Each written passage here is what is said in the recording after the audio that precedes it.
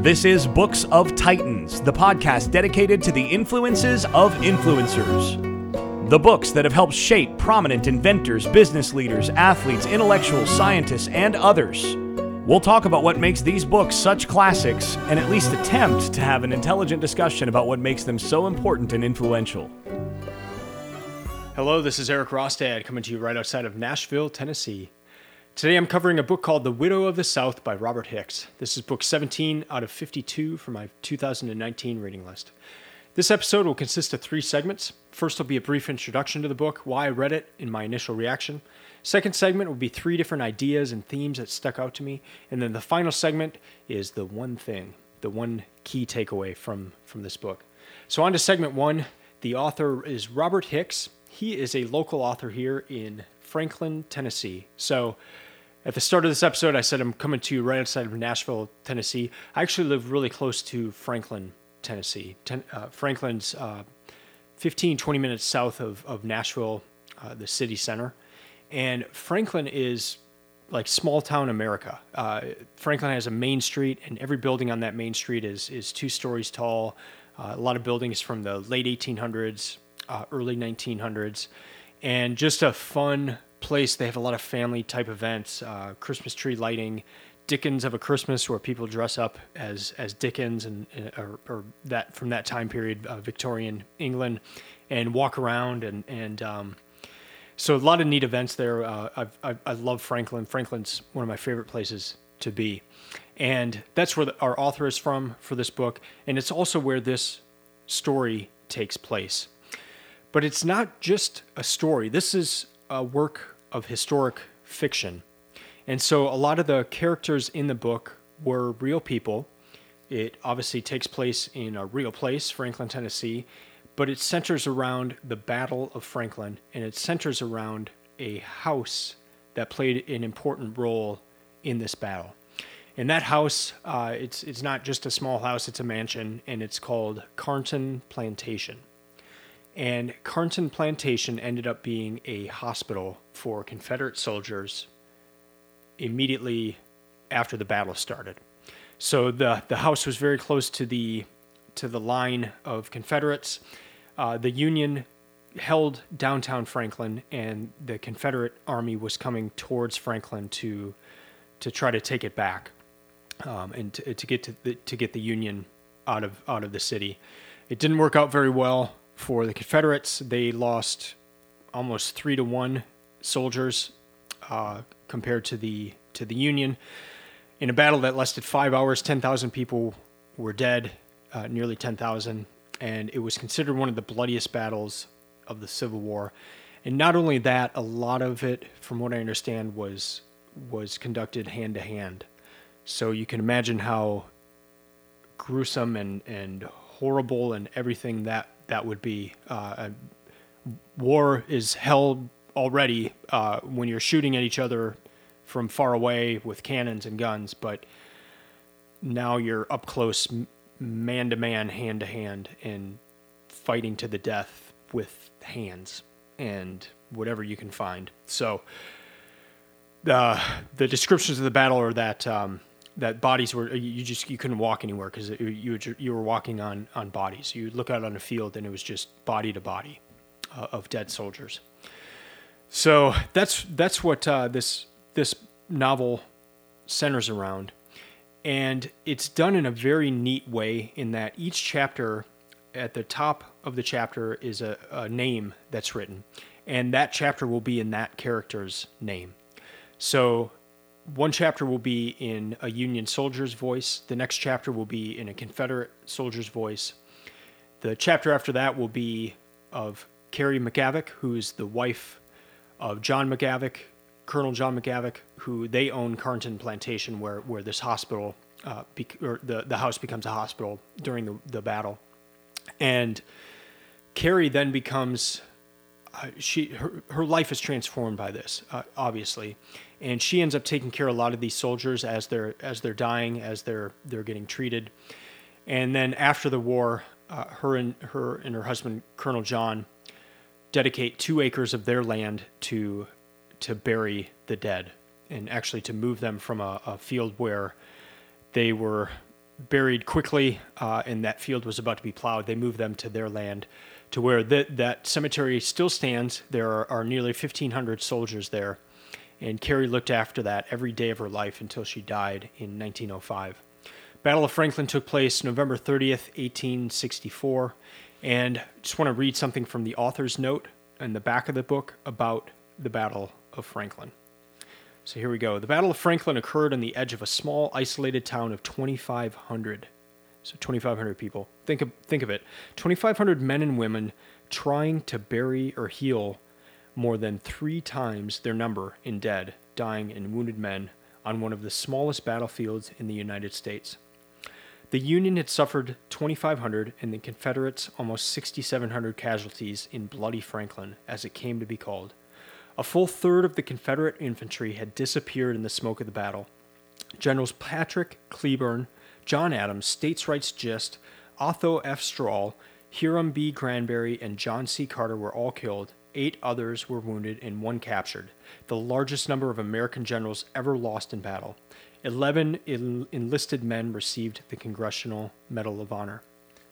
This book was released September 1st, 2005, and it hit the New York Times bestseller list after just 1 week of being out. It's been highly critically acclaimed, and I kept seeing it in the store, the Landmark Booksellers in Franklin, Tennessee, and I asked Joel, the owner of that store, I asked him for 3 book recommendations for this year. I wanted to read books by Southern authors, and so this was one of the books that he suggested. He also suggested All the King's Men, and that has been my favorite book so far of this year. Widow of the South comes in pretty close after that book. I really enjoyed this one. Wanted to read one other part towards the end of where the author Robert Hicks talks about his preparation for writing this book. When I decided to write the story as fiction, I reread many Russian novels and began many I'd never read before. I finished most of them long before I ever opened any history of the Battle of Franklin or the Civil War. That was the kind of story I wanted to tell, how epic circumstances would transform the characters as the characters transformed each other. That was the story I was tackling. While I've read much nonfiction about the Civil War, the political conditions, Southern history, and slavery, I was trying to write neither a military history of the Battle of Franklin nor a study on slavery or states' rights. I wanted to simply tell a story about a handful of folks caught up in this epic drama that Walt Whitman called the defining point in American history.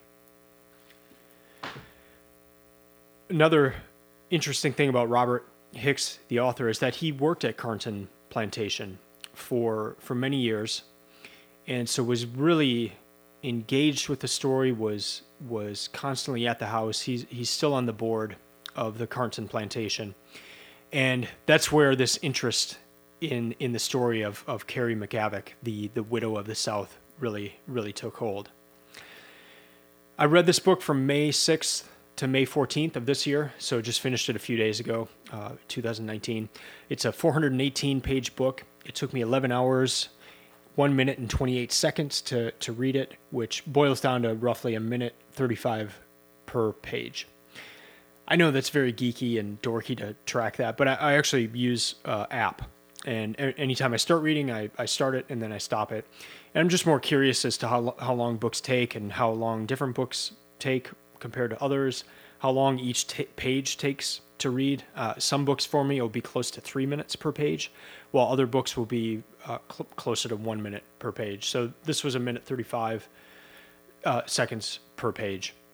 My initial reaction was, well, let me put it this way. The highest compliment that I can give a book is that I don't want it to end. And I did not want this book to end. I was entranced. I just wanted it to keep going on. It was fascinating. I live near Franklin, so I'm seeing the places talked about in this book all the time. I'm traveling on the pikes that are discussed in this book. And pikes that's what they called toll roads back in the day. And so these 2 pikes where the different armies were headed towards Franklin, and here I'm on these every day, and didn't really know the significance of them, and so I loved that about this book. it really caused me to look at the place where I live in a new light. And that's one of the coolest things. And I would guess no matter where we live, where any of us live, there's probably some really interesting history that happened where you live. And you could go through your whole life and not ever dig deep into that history, but there's a lot to learn from it. And you could probably just start by reading some of the historical markers. I know if I even had done that just in the area around here, I would know a lot about the Civil War and where things happened. And now I'm just a lot more interested in that, especially after reading this book. I know it's historic fiction, but it does introduce real people and cause me to want to look deeper into it. As for who should read the book, I would say anyone who's interested in the Civil War, but perhaps more, especially the Battle of Franklin. Also, the Carrie McGavick as a person is just a really interesting person. I mean, can you imagine allowing people to take over your house, turn it into a hospital, and not just like leave and let them do their thing, but to stay there and to comfort the dead, or comfort the soldiers as they're dying, and then to turn your land, part of your land, into a cemetery, and watch over these dead soldiers, reply to letters that were written by bereaved parents, bereaved spouses of these men who died on this field, to answer those letters, to take visitors, to show where their loved ones were buried. Just an amazing thing, and was really neat to read about it in this book.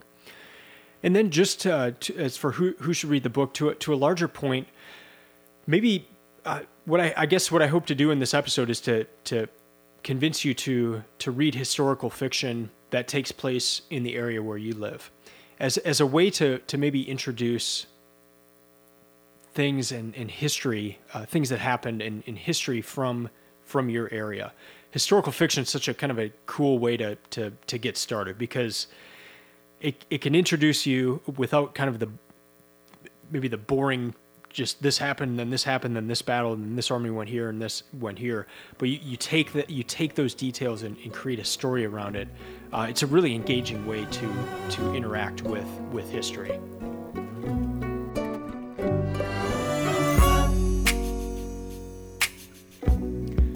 If this is your first time listening to the podcast, welcome, and thanks for checking it out. I started the Books of Titans project because I needed help picking out the best books. I found out what some of the world's top performers were reading and started reading those books to the tune of 52 per year, or roughly one a week. I set my reading list a year in advance and then share it online. That creates accountability and a connection with others who are reading the same books. I want you to experience the benefits of having a yearly reading list. To that end, the Books of Titans website is stock full of resources to help you find the best books. I've also opened up the website to where you can begin sharing your reading list. This will allow you to share it with others, write reviews, and rate each book.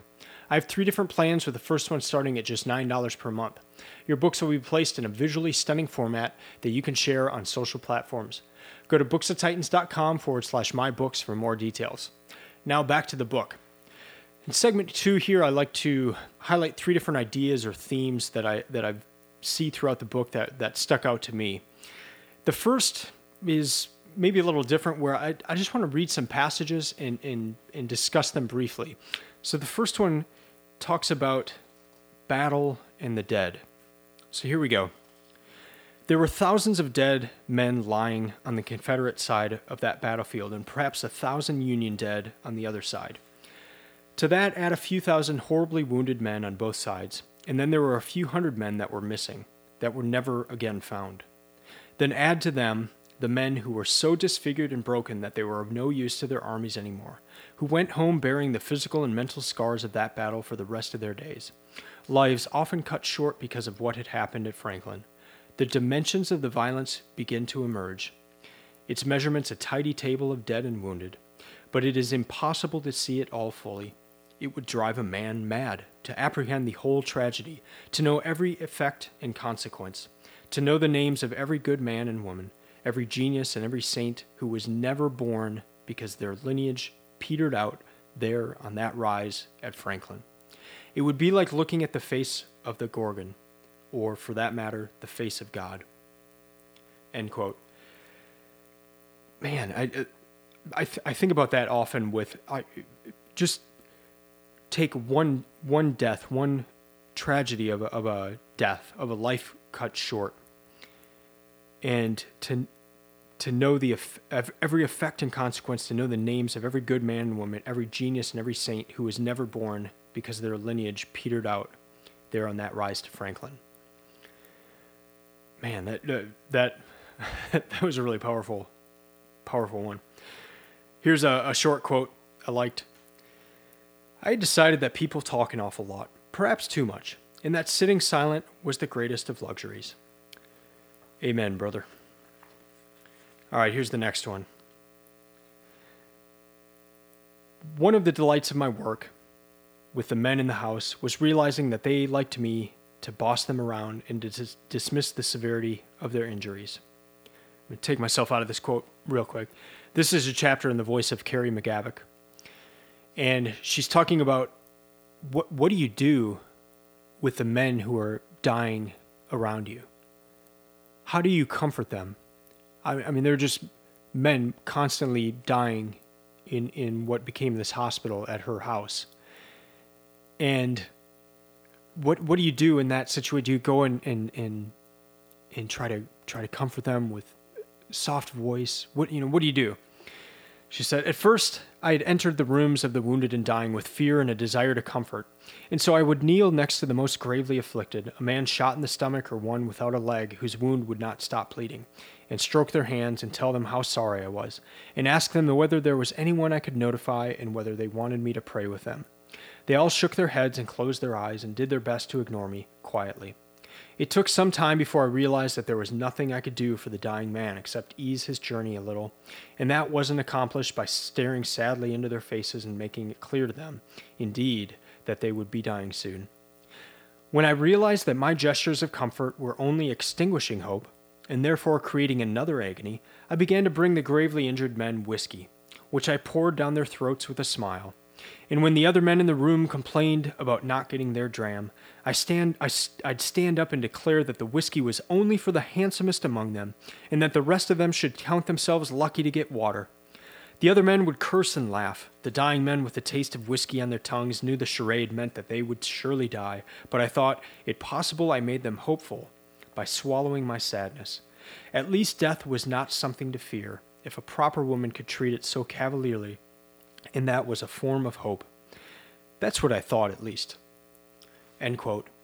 And again, I don't know that they know what she was like with the dying men. I'm not sure if he just completely made this part up or if this was gathered from letters or descriptions of Carrie. But it's an interesting thing to consider, and it was neat that he talked about it in her voice in this way, of her joking with the dying, of trying to ease that pain by making light and having fun with these soldiers, instead of just trying to, I guess, look them in the eye, knowing that they're dying, and then, saying the final rites or something.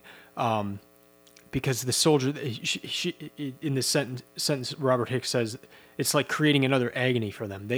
They know they're dying, but then to see somebody else knowing they're dying too, and to do that as opposed to trying to lighten the burden. I just thought it was a really interesting way of thinking about that. All right, the last one I want to highlight here is I'll start reading it. A year or more had passed, and already the words Carnton, Franklin, Tennessee, had come to mean something to those who heard of it. It was not the address of the warmongers and their plotters and strategists. Canton was the address of the war itself. It was the place to send letters asking impossible questions. End quote. That's really amazing. From how this is described, it kind of seems like people all over the United States would write letters and just address it to Carnton, Franklin, Tennessee, because they had heard of this hospital, and they were wondering if their loved ones had been buried there, if that was their final resting spot.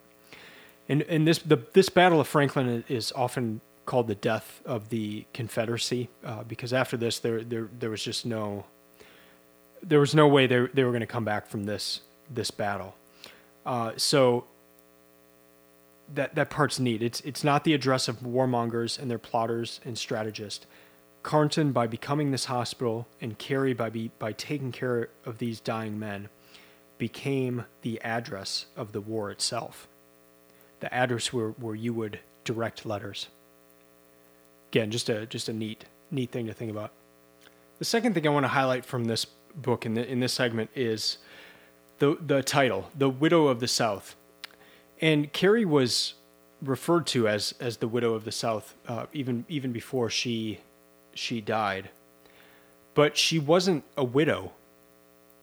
Her husband had not died. He didn't die until 1893. But in 1882, author Oscar Wilde, he did a tour of America, and he told his hosts that he wanted to visit the, in quotes now, sunny Tennessee to meet the widow McGavock, the high priestess of the Temple of the Dead Boys, end quote. So Oscar Wilde knew her as the widow McGavock, and she was called the Widow of the South. She also lost 3 children. She had 5 children in her life, and 3 of them died. And so that I believe they all 3 died before the war. And so she had already experienced a lot of loss in her life. And Robert Hicks in this book kind of takes that to the next level of what would a person be like if they had lost 3 of their children. And it wasn't like, I mean, it was different ages that she lost her children. So one was 8 years old, one was within 1 year, and then I don't recall the other. But she had these 3 different children that had died. And I don't know if you've ever known anyone who has lost their children, but that destroys a marriage. It makes it very difficult for a marriage. And so can you imagine losing 3 children? And so Robert Hicks picks up on this in that you see a fraught marriage in this book between Colonel John and Carey McGavock. But she was the widow of all these soldiers who died, and she was the widow of the South. And as I mentioned before, Franklin is considered the place where the Confederacy died. So she was the widow of the South. She was the widow of these soldiers. It's just another deep thing to consider with this woman and what she did. She was known around the U.S. When she died, she was written about in a number of newspapers, and for her role in being there for the dead and then looking after them for the rest of her life in the cemetery. Third thing I want to highlight is something I brought up in one of the earlier books from this year, and that is the book by Roy Peter Clark, and I will link to that in the show notes, but it's X-Ray Reading. And in that book, he encourages everyone to read the Bible, because so much of literature refers to the Bible. And this book was no exception. This book had biblical references throughout. And one of the most interesting ones to me was in one of the main characters of Zechariah Cashwell. And Zechariah talks about how he got the name, and it's from the book of Zechariah. And then he relates what happens in chapter 5 to his mother. And it's one of those things, like I'm still thinking about it a lot after having read the book. But also one of those things where I read that, I didn't recall that story very much, but I went back and I read that story in the Bible. And I love that. I love how you can, an author will reference something like that, and then you can kind of look back at the Bible story to see, I guess, gain more insight into what the author is trying to say. And So that was neat. There were other characters who had biblical names, and you're kind of wondering, okay, why did they have that name? One thing in X-Ray Reading where he talks a lot about considering the names that the author gives each person and what that means. So that's my final thing from this book that really stuck out to me and I thought was cool. And just all the different biblical references, but also the characters, and was part of what they were trying to say, what the character in the Bible was attempting to say as well. So just something fun to think about and something that came up a lot in this book. Now on to segment 3 and the one thing, my one key takeaway from the book, the one thing that I'm still thinking about after reading this book. And I apologize in advance, but this one is a morbid one thing. And I want to talk about sound.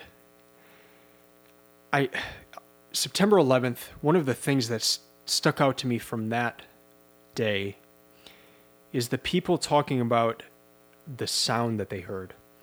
And these were people who were on the ground level before the towers fell, and they started hearing this sound.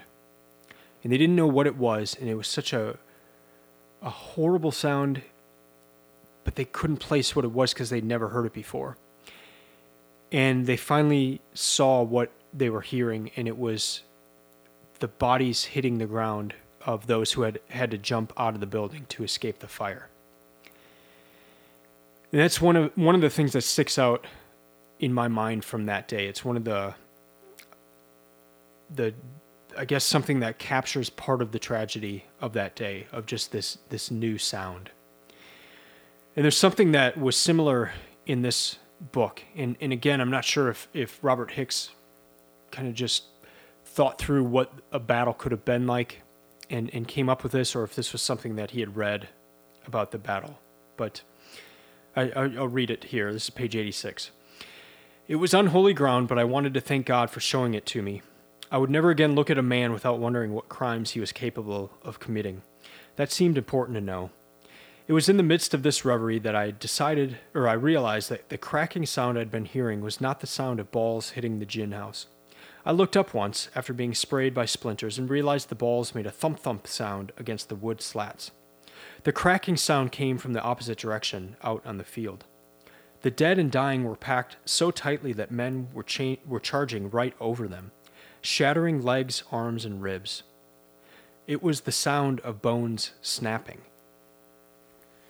And man, when I read that, that really brought the battle to life for me, I guess. The tragedy of this battle.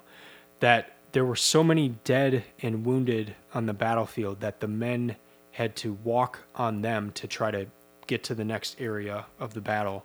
And in doing so, were breaking the bones of the men that they were walking on. And the soldier whose voice this chapter is in is a Union soldier, and he's in his trench, and he doesn't know what that cracking sound is. He's perhaps hasn't heard it before, even though he's a seasoned soldier, and yet he finally realizes what that sound is, and it just brings the horror of that battle into a audible format. And I guess it's one thing that brings to life that war is hell, and just giving these sounds, not just visual imagery or this happened then this happened, but sounds and smells of the battle. So that's the one thing I've been thinking about. Again, a morbid thing, but something I guess that brought the horror of this battle together. The other thing that this book has done for me is to just help me to appreciate the area in which I live and to dig deeper into that history. So to recap, this was a book I did not want to end. I learned a lot. It's caused me to desire to read more about this history. In fact, I do have another book about Franklin coming up later on my list this year. And I hope to continue to learn about the Battle of Franklin and the history of this area that I live. I also hope to be able to speak to Robert Hicks at some point in the future. I'd love to ask him different questions about this book. All right, that's going to do it for this episode. Before I sign off, just a reminder that you can now share your reading list on the Books of Titans website by going to booksoftitans.com/mybooks. You can also follow Books of Titans on Instagram or Twitter at Books of Titans. And if you haven't already done so, you can subscribe to this podcast and find all of our past episodes through iTunes, the Android Marketplace, or your podcast manager of choice. If you're enjoying the podcast, please go into iTunes, go to podcasts, search for our podcast, and then there's a tab for reviews. Click that and give us a review, give us some feedback. We'd love that. And we'll be back next week with another book. Until then, keep reading, keep learning, and keep listening. I'm out.